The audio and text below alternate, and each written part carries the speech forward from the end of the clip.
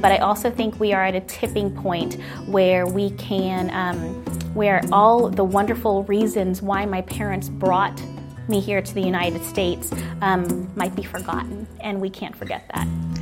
This episode is sponsored by the Bilateral Chamber of Commerce, an exclusive membership-based network of international business leadership that establishes strategic connections between the United States, the Middle East, and Africa. The mission is to foster business opportunities, economic growth, educational advancement, and mutual respect. Do you have a friend on social media, especially on Facebook, whose stories you can't wait to read? It's like you know the post is coming, and then you actually get yourself either a glass of wine or a cup of coffee or whatever, and you want to sit down and savor that story. Well, for me, our guest is that person. Please welcome Lubelle Cruz Gaelic, my Hello. dear friend. It's so happy to have you here. Oh, it is just an honor, and I'm so happy to be here as well. So, Lubelle, we've known each other for a while. Yes. We, I guess, first got to know each other in the breast cancer community when we were both doing some work in the breast cancer arena. And since then, our paths have always crossed. But it's the Facebook stories that made me realize that you were someone I wanted to talk to for this podcast. Why do you think that is? Let me ask you that. Well, I think that I kind of maybe following in your shoes. I was a journalism major and always wanted to be a writer of some way. And whether or not it was manna from heaven or whether or not it was just fate, I got into the nonprofit world. And so really didn't have an outlet for my writing besides my parents or my husband just reading what I would be doing during the day or people I met. And then on social media, I just started posting some stories of friends, of people I had run into or become close to, my family, especially my parents and my husband, much to their chagrin and happiness. And that would be Boomer, yes, and then Bernie. And Lurella. Yes, okay, yes, we're yes. going to hear about that. We will. And they are, and so I started posting, and it seemed like people liked it a lot. And I started doing it more. And if anything, if it showcases how wonderful humanity can be, and or just makes someone smile, and or makes them grateful to be alive in that moment, I was successful in whatever I wrote that day. Well, you wrote one just a couple of days ago after I had already reached out to you to be on the podcast, and you said to me, "Why do you want to interview me? Oh my gosh." And so when I read this most recent post, I said, and this is why I want to interview you, because you embody, to me, the best that humanity has to offer, that you see it in people, you get it, and then you know how to communicate it. And that's what this podcast is all about. So to that end, I'm going to set up, Lubelle's actually going to read a couple of her stories. And if it's okay with you, one of the things I'd like to do is to link to some of your stories. Yes. You know, we'll post them on our website or whatever. That would be great. Not that you necessarily want to invite the whole world to be your Facebook friend, but just in case. Just in case. That would be one. I'd love to have them. We will post the stories yes. for you, okay? So this first one takes place at Dry Bar Houston. And they really need to put you on their payroll, by the way, just saying, okay? Because you're there all the time. So this story is about, well, I'll let you set it up. Sure. And then you pick up where we discussed earlier. Okay. Yes, as you mentioned, I am at Dry Bar a lot. I go first thing in the morning, 7 a.m. I am there to get my hair done, and just for, honestly, it not only does it make me look good, it makes me feel good. Mm-hmm. And the people there are so very kind, and I have become friends or befriended many of the wonderful young stylists that are there doing everyone's hair, and they're always smiling and happy. And I just wanted to read a quick story about one morning when I was there, and hopefully I had the back of one of these stylist friends of mine when someone wasn't very kind to them. Okay. So I'm just going to pick it up from there. I was at Dry Bar earlier this week at my regular opening time and was sitting as I normally do with Starbucks in hand, clicking away on my iPad and joking with Leah, my stylist, when an older woman sat next to me. I waved at her stylist, Logan, a happy African-American young woman who always makes me giggle when she bops around to whatever Spotify playlist the receptionist chose that morning. Everyone quickly realized the older woman was a bit crabby. Her coffee was cold, the hairdryer was too hot. Why was she even there? Because it might rain and her coif would just get ruined. I caught Logan's eye in the mirror and winked. Logan smiled back. Then Jay-Z's Big Pimpin' came onto the speakers. Logan did her normal thing and started bouncing to the bass and whispered the lyrics. I grinned to myself as I pounded away on another email. All of a sudden, I hear the older woman sigh heavily and say, "This music is atrocious." Logan, totally alarmed, stopped singing and smiling, and in silence continued to brush the woman's hair. "I don't mean to offend you," the woman said, "but this is not music. It might be your people's music, for your kind of people, but it is simply atrocious." Leah looked at me in the mirror, shocked, and as I glanced at Logan, I saw her lip quiver, and she bit it to stop the emotion that she was building. She whispered to the receptionist, "Can you change the station?" As many of you know, I'm a very early riser. What you don't know is 7:12 in the morning is my jam, and also when my sassy is at its peak. I closed my iPad, turned around, and said, "No, don't change it. I love this song." And then I sang, because God our Father certainly didn't give me the ability to rap. And I said, "We doin' big pimpin', sending G's. Big pimpin' on BLADs. We doing big pimpin' on NYC. It's just that Jigga Man, Pimp B, and Seen You and Me." The hair dryers in the song were the only things you could hear as everyone turned to look at me. I turned to Logan and said, "I love this song. I love our music." The older woman huffed angrily and said, "I don't know what you're trying to do, young lady, but this music..." I turned to her and the third cup of coffee kicked in. "I love this music. I bet I would love your people's music too." The older woman stared at me and said, "What music is that?" I said, "You tell me." "You're twisting my words. My people don't have music." "That is a shame." We all sat in silence for 30 minutes. I opened my iPad back up, continued my emails, and patted Leah's hand as she squeezed my shoulder. I looked up at the mirror and saw the woman glaring at me, but I also saw Logan, lip not quivering anymore, but forming a small grin. The woman left without a word. As I left, I went to Logan and said, "I really do love this music." She wrapped her arms around my neck and said, "It loves you back." So Jay-Z, Boyz II Men, Les Mis, James Taylor, Reba McEntire, or frickin' Springsteen. Share our music this Saturday, people, with all your people.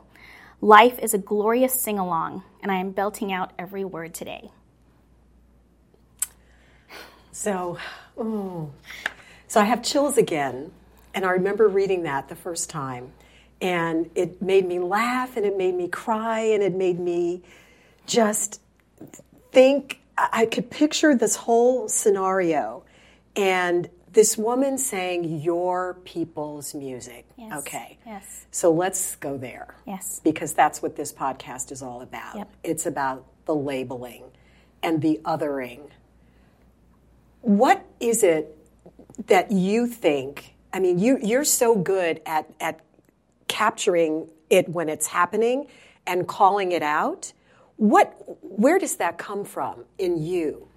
I think that there is, I was actually born in Manila, Philippines, and moved here when I was 4. And I remember thinking my parents intentionally and very smartly studied where they wanted to move because they wanted to send me to a great school district, and I moved up to Klein. And when I was in kindergarten, I was surrounded with blonde hair and blue eyes, and I wanted to be like them. I had a silly name, in my opinion. I did not like my name. In fact, I made up and told everyone my middle name was Daisy, because that was honestly Lubell Daisy, because I honestly thought that was the most Caucasian name I could think of, and I really wanted to fit in. And when I realized, though, what makes us different makes us incredible.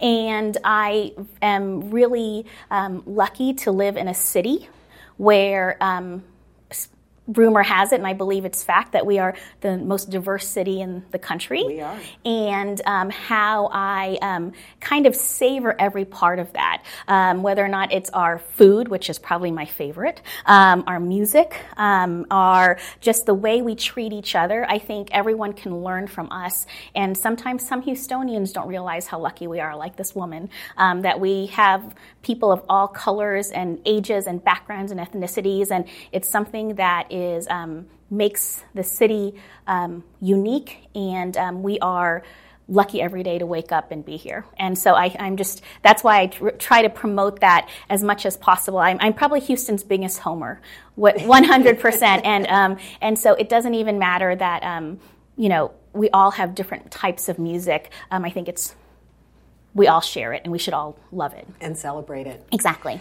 So you mentioned coming here at 4 years old with your parents from the Philippines. Yes. And wanting to be something other than the way that you looked, because that was what was acceptable. That was the norm.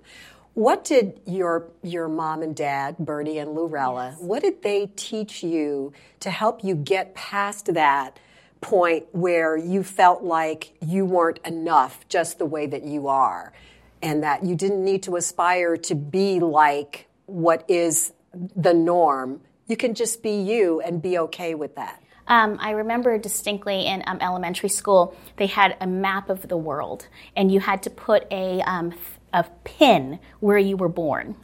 And of course, there was all the pins were in Texas, or especially in Houston. And, you had someone really cool who was born in California or Florida. And then all the way on the other side of the map was my pin.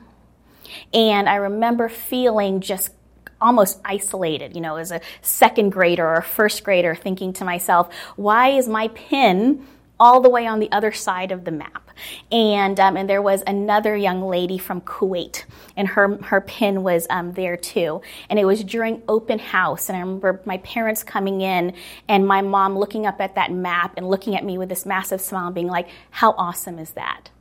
How wonderful that your pin is in a different place. And how people asked, where is that? Because everyone knew where Houston was, everyone knew where Dallas was, or Austin, but someone would ask, tell us more about where your pin is. And you had the opportunity to teach then. And my mom came from a long line of teachers, and without even knowing it, she taught every day outside of the classroom. And I remember thinking, well, I guess that doesn't make me odd. It really doesn't make me more special. It just allows me to say, hey, this is my background, this is where I'm from, and to be proud of it. To be proud of it. Yeah.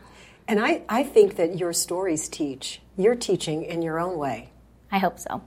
Do you ever think about it in those terms? I hope, if anything, my stories teach the art of love and the art of faith in some of them. And when I say faith, it's faith in each other. It's faith in whatever part of the sky you pray to. And I hope I teach people to ask questions, ask about other people's stories. I think part of what makes my stories real is because I'm shameless and I'm nosy. And there is no other reason. I mean, people don't come up to me and tap me on the shoulder and say, hey, I want to tell you this awesome story about my family today. I get to learn little by little about people. And then if I really want to, which is pretty much all the time, I start to nudge a little bit. And so I think if people ask more, they realize why someone feels a certain way that day, why some people act or believe the morals and the values they have, and it might be different from yours. And I think that's the main thing I would like people to learn from anything I post, is just to look around and ask how someone is that day. Right, because the stories they're the nuggets. That's where we that's what we can grasp onto to try to understand. Yes. And that's what this podcast is all about, is trying to share people's stories so that people who are watching and listening might say, oh, wow, I can see myself in that. And that person's more like me than I realized. That's right. That's the common humanity piece. And I think what people also learn very quickly is how Houston is the smallest big city in the world, and how just listening to your podcast, I not only am like, I know that person, or I've listened to that person speak, or I've been to that museum, and now I understand it more. And I think people open their mouths a lot and they don't open their ears enough. Mm. Okay, one of the many nonprofit organizations. Well, first of all, tell people what you do for a living, because we kind of haven't really talked about that. No. So right now I work for Sterling Associates, which is a nonprofit consulting firm here in town. I've been there for 6 years, and I have the privilege to work with nonprofits all over the city, including as big as Theater Under the Stars. I'm a big musical lover, and I'm very lucky to work with that organization, all the way to a small school called the Arbor School. That is a school for children with disabilities. And also the Center, which is, many people know, is a training and housing and awesome organization for adults with disabilities. And before that, though, is where I met you. Right. And I was at the Pink Ribbons Project for 13 years. And that is really, I started at Pink Ribbons when I was 22 and didn't know one person with breast cancer. I went there because honestly they gave me a job, and the founders were such inspirations to me, and I formed my own family, honestly, of breast cancer survivors and patients and their families. And when I left Pink Ribbons Project, I still was very involved there, but continued on with many breast cancer advocacy work. One of the organizations that you're very involved with is Sweets of Hope. Yes. So share a little bit about what Sweets of Hope is all about, and then go into your story, the post that you did on that. Yes. At Pink Ribbons, one of the breast cancer survivors that I met was a woman named Rachel Midget. And Rachel was diagnosed at age 37. And she started going to MD Anderson for clinical trials because she was diagnosed at stage 4. And she realized quickly, she lived in Bel Air, and all of her friends that she met at getting treatment were from Sacramento and Kansas City and New York. And in addition to the financial burden of all of the medical treatment, they were paying for a hotel. And they were paying for parking at a hotel. And so she went home to her wonderful husband, Clint, and said, I don't think I'm going to live to see my retirement.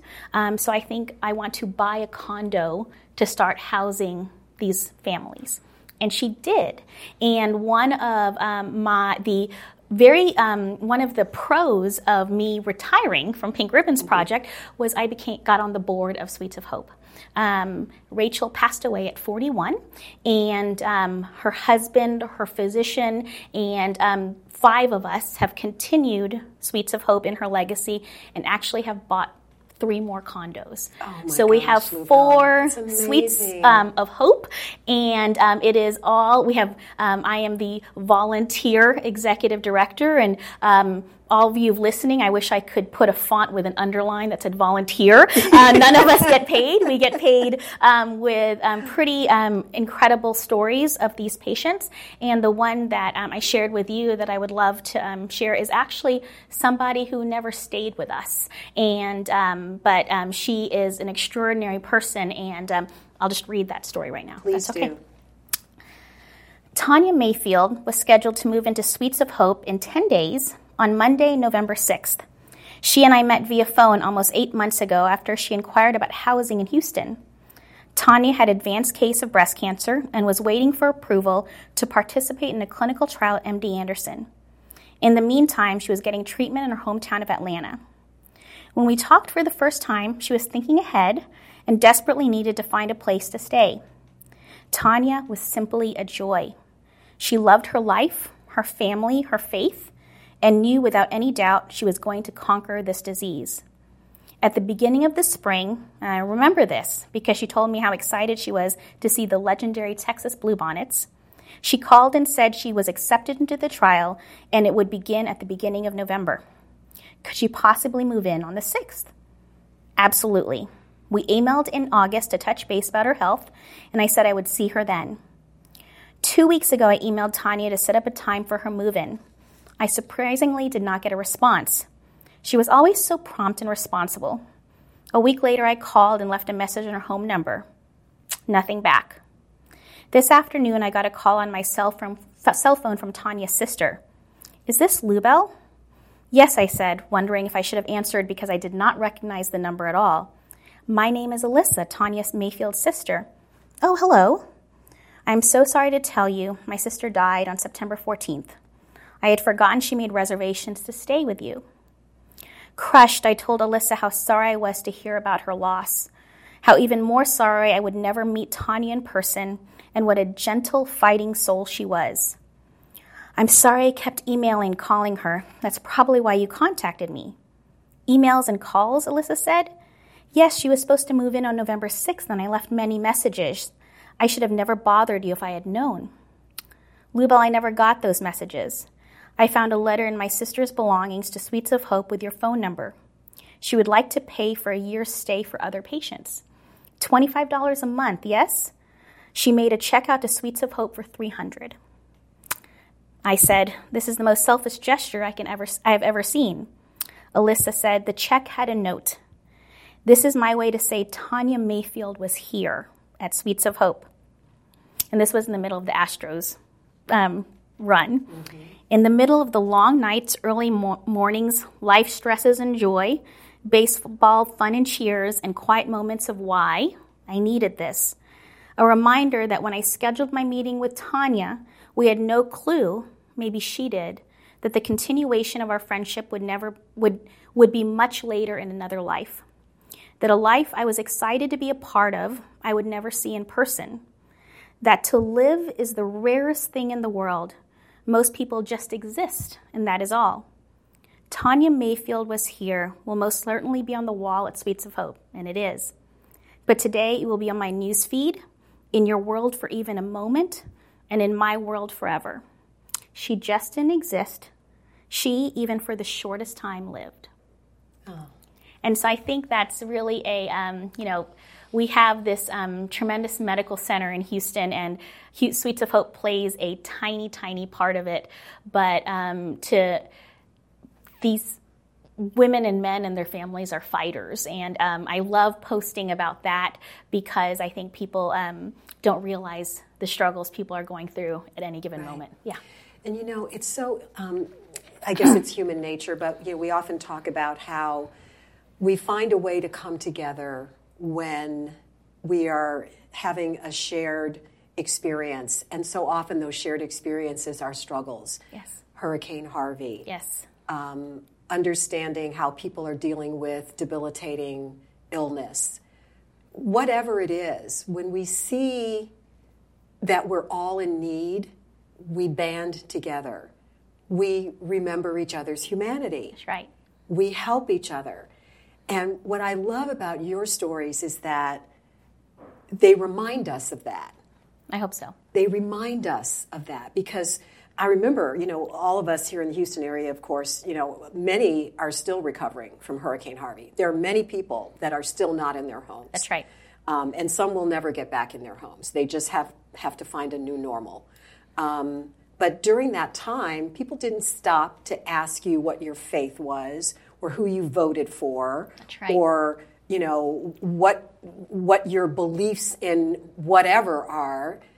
When they saw you in need because your house is underwater and you're trying to get out, they just said, how can I help you? That's right. And as the recipient, you didn't say, oh, man in the boat who's going to save my butt. Who did you vote for? That's right. You know what I'm saying? Or what church do you attend? Or what church do you attend? Right. Yes. Who do you pray to? None of that stuff matters when you get down to the survival, life and death, which, what humanity is all about. So, Lubell, I could sit here and talk to you for days, and I know your considerable following on Facebook has been after you for a very long time to just write a book already. Oh, no. Okay? Just write a book already. So I'm going to keep nudging you to do that. Okay. But in the meantime, yes. There's another story that I want you to share, yes. and it's even more personal because it's about you. That's right. I do write about me every once in a while, but they're just honestly just small quips. Mm-hmm. My longer stories about are other people or my family. Mm-hmm. I think Bernie and Lorella, my parents, love it. My husband is not on Facebook. Praise the Lord. And that's a good thing. And it's so funny because there are times my favorite story about Boomer was he was at a spin class at our gym, and he hopped on a bike, and the guy next to him looked at him and said, "Why don't you get Lubell a puppy?" And he goes, "I don't know who you are. Who are you?" And he goes, and he's like, "Oh, you read it on Facebook?" He's like, "Yeah." And he's like, "Okay." And so I write really long stories about that. But the last story I wanted to share with you was honestly there is how you find I find joy in other people. Sometimes I find it harder to find joy within myself and to find contentment with myself. I think I'm a harsh critic of who I am sometimes. And this you one, need to stop that. Just stop that already. And this one was more about me, and I think, and it's also a little bit lighter. And so I wanted to share that. Upon the recommendation of incredibly kind supporters of Sweets of Hope, I had a PR firm reach out to me to see if I wanted to be one of the spokespeople for a newly formed breast health awareness organization and their advertising spread that they were creating. Heck, it got the word out for Sweets of Hope. They were going to take me out to a couple lunches, and the word model was batted around. Sign me up. I had a few meetings with them about sweets, my history with breast cancer awareness, the inspiration gifted to me from the survivors and the patients I meet, my personal scare and process through that. It was going to be great.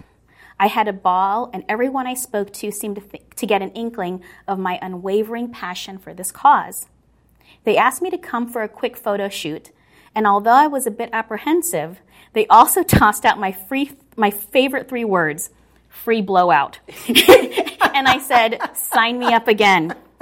This past week, an associate of this PR firm called to tell me they were sorry, but I was not chosen to be one of the spokespeople. I sincerely thanked them, said I had a blast, and I wished them luck. And then he said, we were just looking for someone more American. Wait. Well, I am American. Oh, I know, Lubell, but our look was for someone American and a little bit more able-bodied and lithe. Did you just say lithe? You mean thinner. I didn't mean that, just, standard sizing. Did you just say what? I couldn't help but start laughing when I told him the last person who said lithe to me was a Shakespeare professor at Notre Dame. I'm sorry it didn't work out, he said. And despite my parents' incredible work to teach me how to be gracious in defeat, I said, I don't think I am.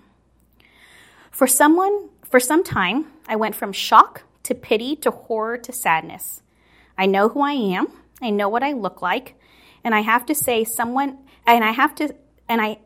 someone say it wasn't their thought of beauty made me incredibly bitter and somber.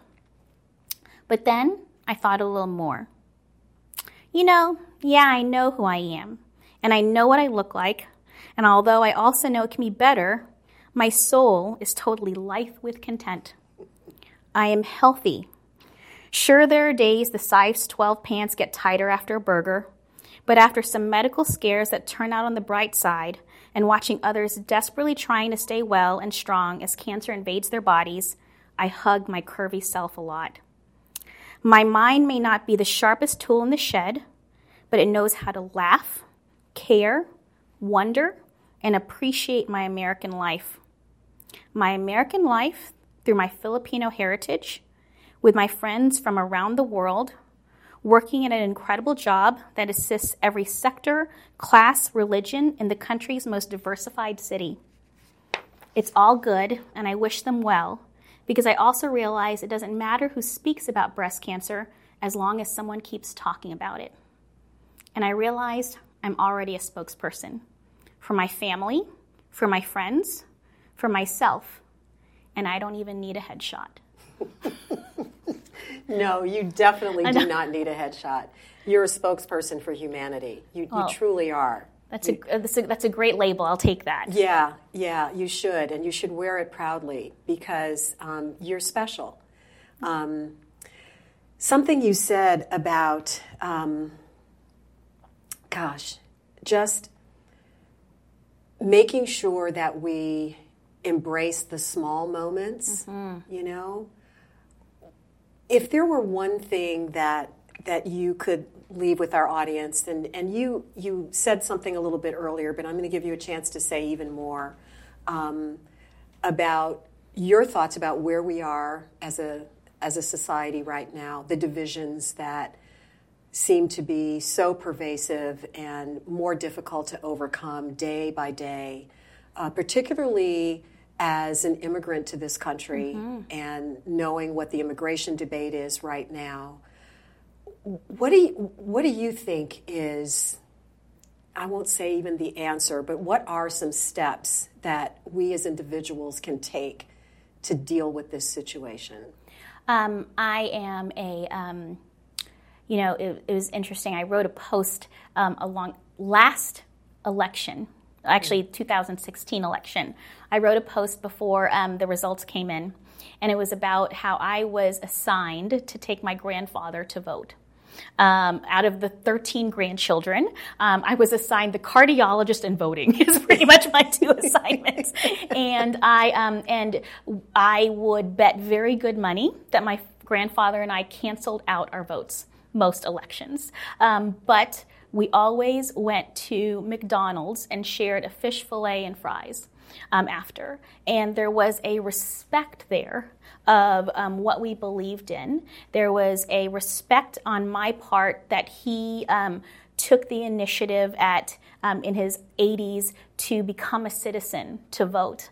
And there was, I'm sure, a respect that he had for me and his 12 other grandchildren that he taught his own kids to give us the best life possible, which included free will and our own minds and our own opinions to form. And it's everything from, just not even political, but they taught us, my grandparents and my parents and my aunts and uncles taught us all how to love freely and unconditionally and how to be respectful to everybody despite what their viewpoints are. And that, I think, is really lacking. I can absolutely say that I'm very strong in my belief, which is number one, love is love is love, no matter what that is, whether or not it is, to your family or your friends, to your earth, to just whoever it is you pass on the street, which is why I write about that a lot. And I think there is, you always, you might vote differently, but you still need to share your fries after. And I think that is something I'd love to just leave with your audience is to listen more and to also be able to share your love of each other and your hope for the future. I'm 41, and I think I'm in a very lucky spot that I've got godchildren and nieces and nephews that I have to think ahead for.